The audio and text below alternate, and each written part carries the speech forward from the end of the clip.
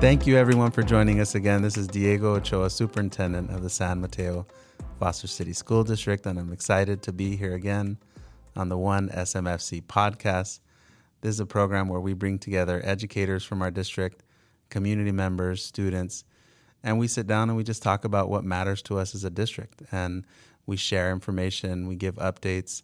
We really start the conversation within our community. So we're excited to be here today. I have two of my colleagues. I'm going to let them introduce themselves to you.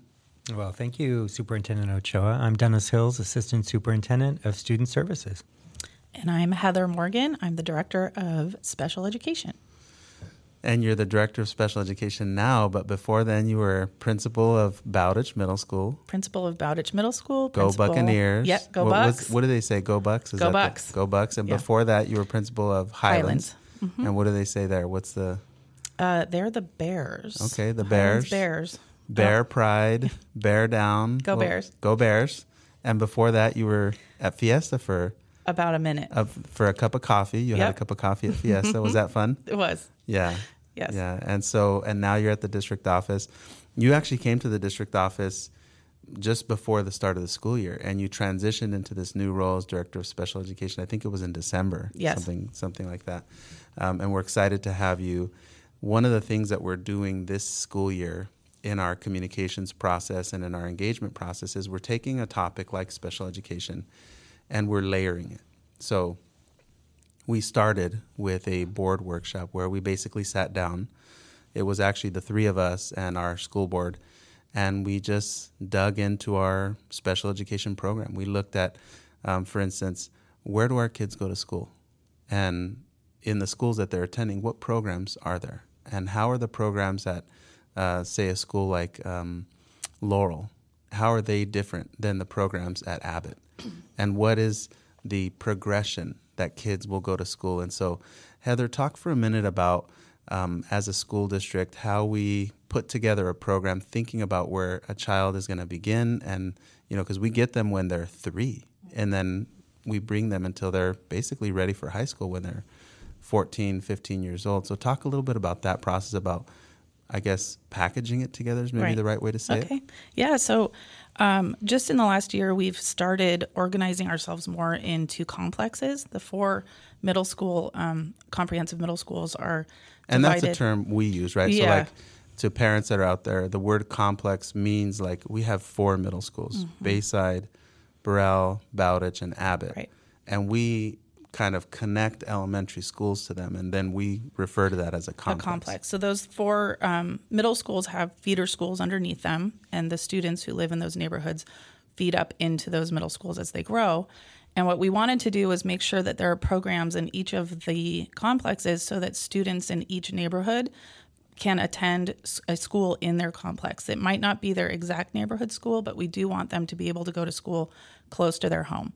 And then as they are in those programs, that we have a variety of offerings. So depending on what their needs are, maybe they are getting resource support, maybe they're in a mild mod special day class, or even a mod severe special day class, they'll have those opportunities within their own neighborhoods. So as they grow, they can stay in their complex and stay with their neighborhood friends and family, and then also be able to grow up through the middle schools in their neighborhood, and as they progress through our schools in the system.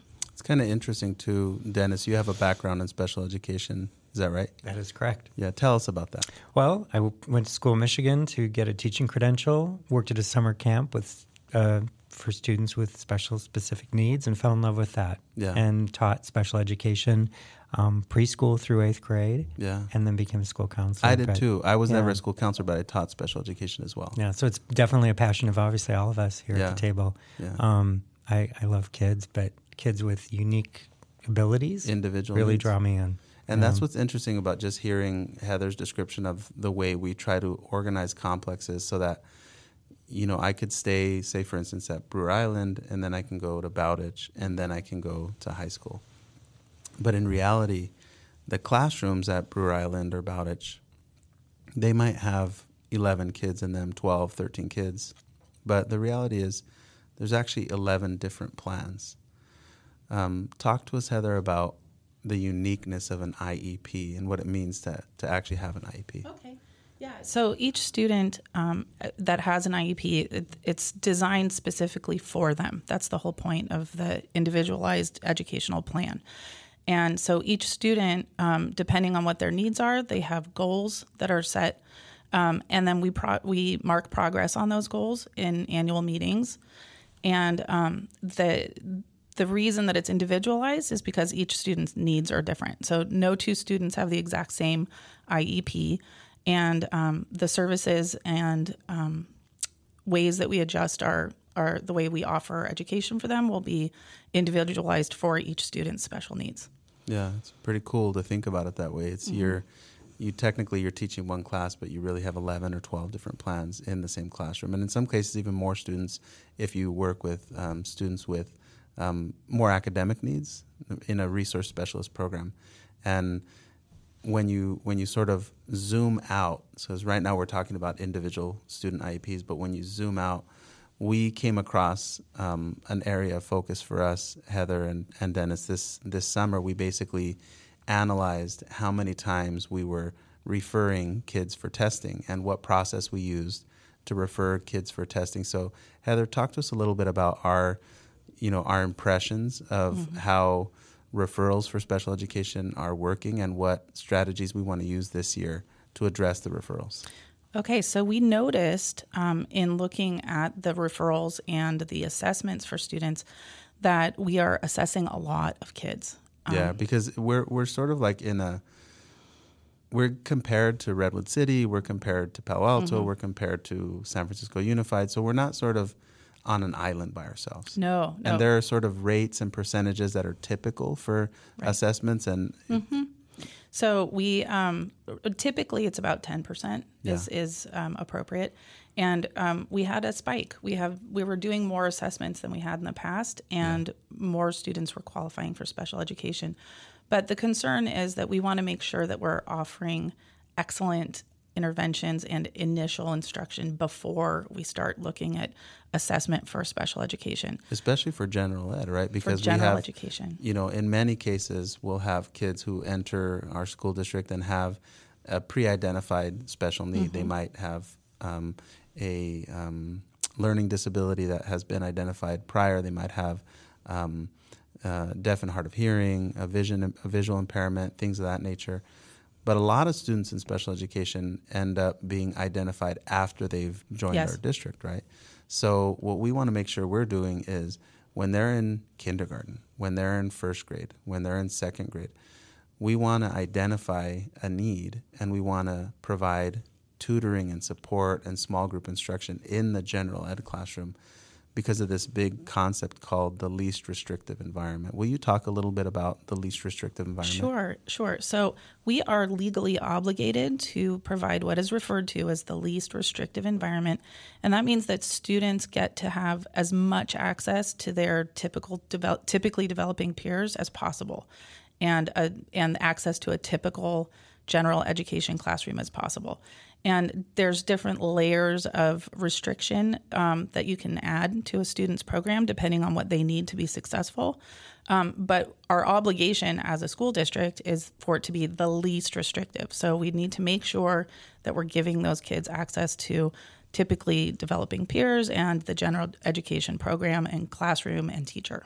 Yeah, and as a parent, you want to see your child in a second grade class. You don't want to find out that they have been pulled out and set apart in a different classroom without the knowledge that the school district attempted different strategies before we got to that point, that we sat down and tried different things before we ended up getting to that place.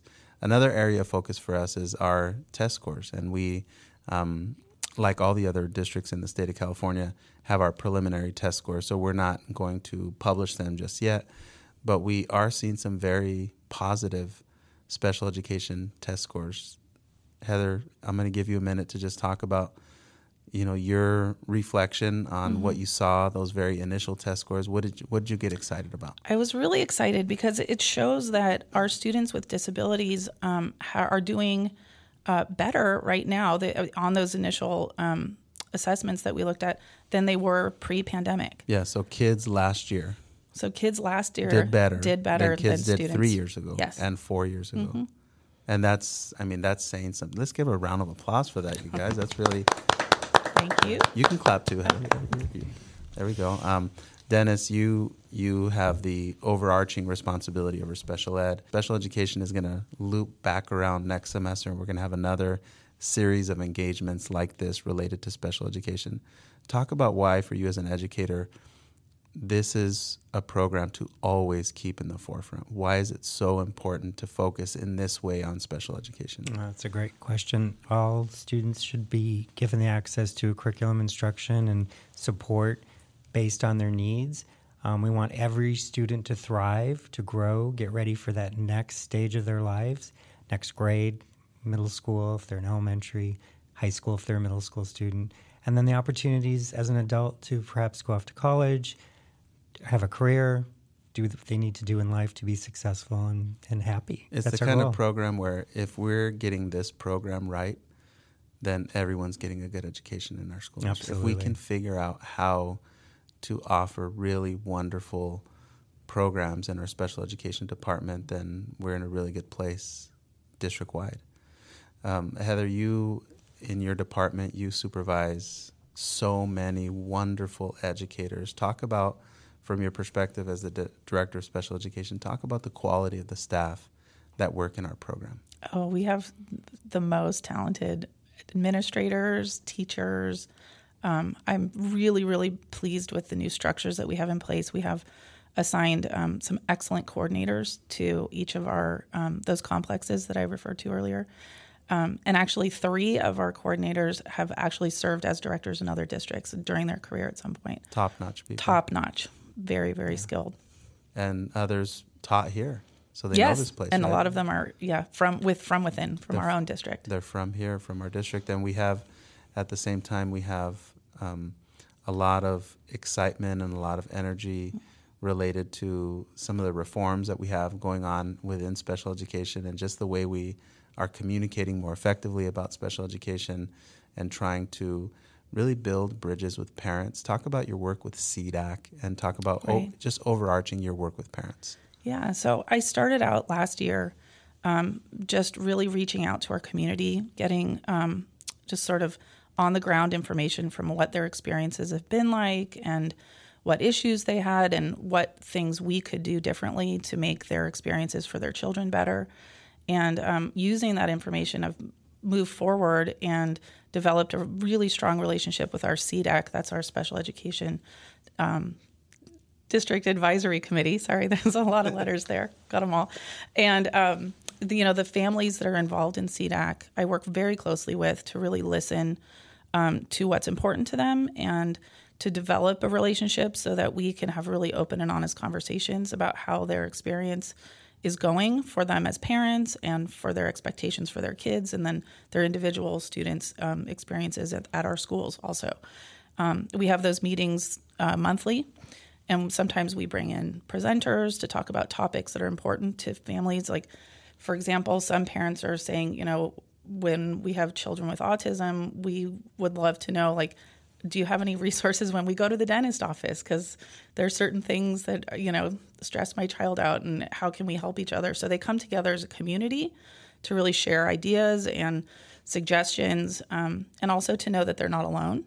And that's just been it's been an excellent experience in getting to know the families and watching them just have a network of friends and families that they can help each other. Yeah, it can be difficult to have a child with special needs, and on an annual basis, I don't know if a lot of people know this, but school districts will often try to hold student IEPs on the day pretty close to the child's birthday. So if you think about I have 5 children, you have their birthday, you're thinking about cake and, slides and party decorations. And if you're a parent for a child with special needs, you're going to go to a meeting that's super intense and very stressful for you.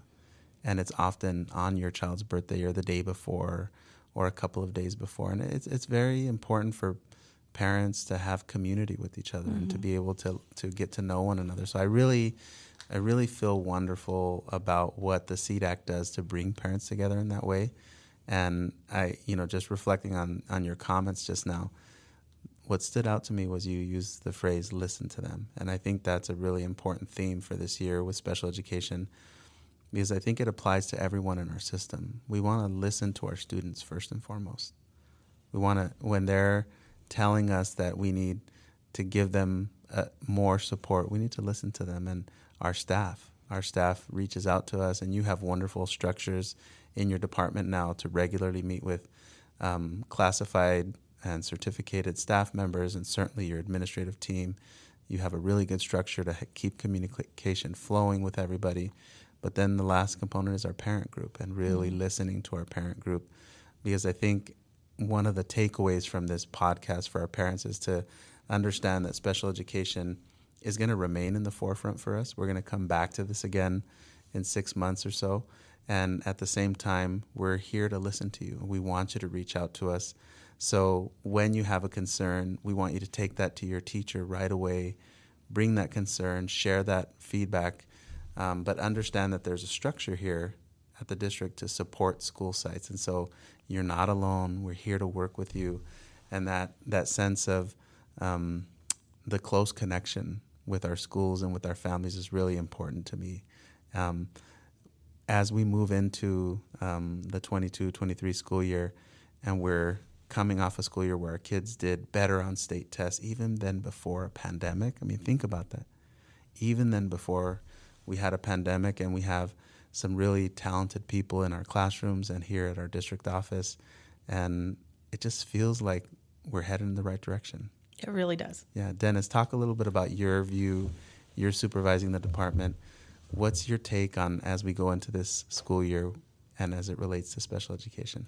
Well, I think you've said it really well, and both of you. Heather, as the director, Heather Morgan's doing an amazing job of leading her team. The support from the superintendent, the school board, the parents. I know, Heather, you mentioned, and maybe you didn't, that with CDAC, it's such a big key part of that support system for students and families. Maybe a picnic is coming up. I don't know. Yeah. Did you? Yeah. Yeah. We're working on it. Yeah. Having the details aren't completely hashed out yet, but Yeah. they will be. An opportunity to get families together, but A social. having fun together. Everybody matters in our district, and that's really evident. And we just want people to feel good about their experience and feel supported, and as you said, heard. And you have a big project, Heather, this year, the Inclusion Task Force. Yes. Talk to the parents for a minute about your plans for the Inclusion Task Force. Right. So we started that work a little bit last year with the development of the strategic plan for the school district. And out of that came a task force that is designed specifically to do some deep research on inclusion to make sure that we're able to implement this in a successful and sustainable way for our district. And so I have compiled a group of stakeholders. I've got administrators, I've got parents, I have teachers, I have general education teachers, as well as special education teachers. And we're doing a deep research on the best. We're using a CDE publication called Inclusion Works as the beginning of the conversation. And then we have some other resources, too, that we're going to use as we meet monthly throughout the school year, with the goal of a recommendation by about April for the school board and for the rest of the school district on what that inclusion will look like for the students with special education as they have more access to the general education setting. Right. And I think what's key about that is that, this is a year-long project for you and the Inclusion Task Force. And the result is for us to be able to adopt strategies that apply to the whole district. Yes. But to do it in a way that is reasonable and something that we can implement, actionable, and really does serve students, doesn't just serve an ideology. Like you might have somebody who says every child should be included 100% of the time, and that person, if they're not an educator, might find out that doesn't work for Dennis. Dennis has an individual education plan that we need to implement. We don't, in special education, do something for everyone. That's the opposite of special education services, which is give every child what they need. So this is you're working in a lot of gray area, and this Inclusion Task Force is going to have a big job ahead of them to be able to land on a series of actions that we then implement in the whole district moving forward, starting in 2023, 2024. And it's going to be really wonderful work. We want to thank both of you for being with me today. You're coming back in our next round of special board meetings, but you were wonderful, and thank you for being with us and joining us Thank you. on the Our pleasure. OneSMFC podcast.